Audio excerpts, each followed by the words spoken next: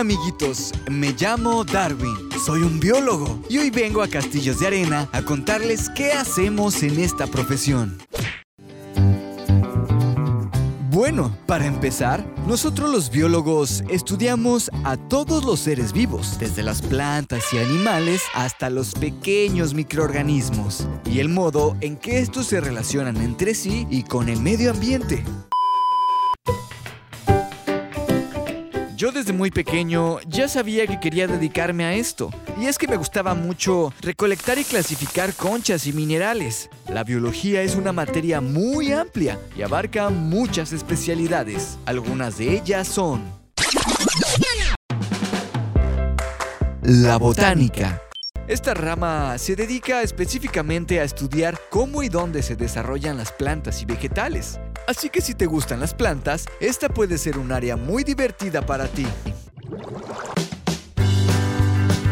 Biología marina.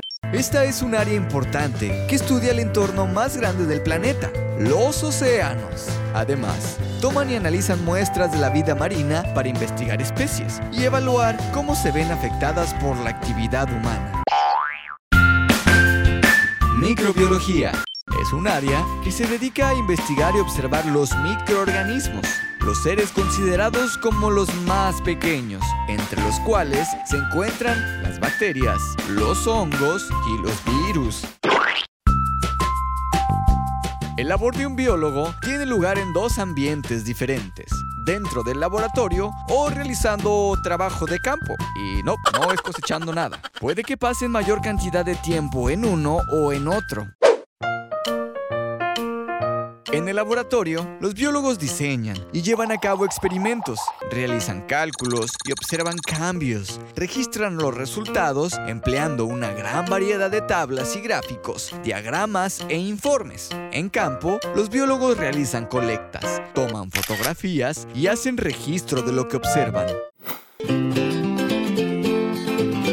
A mí me gustaba más el área de campo, ya que hice una expedición en la que estudié y recolecté muchas especies, tanto marinas como terrestres. Además, examiné y tomé notas de fósiles, plantas e invertebrados, pero también sobre minerales y rocas, y sobre cómo éstas se conforman en capas. Poco a poco, año tras año y observación tras observación, fue que comencé a desarrollar la idea de una hipótesis sobre el origen de las especies. Gracias a este descubrimiento fue que me volví famoso y reconocido. Muchos biólogos usan sus descubrimientos para resolver problemas o desarrollar nuevos productos y procesos. Aparte de investigación y desarrollo, hay biólogos que trabajan como docentes, investigadores o dando conferencias en universidades y enseñando en escuelas.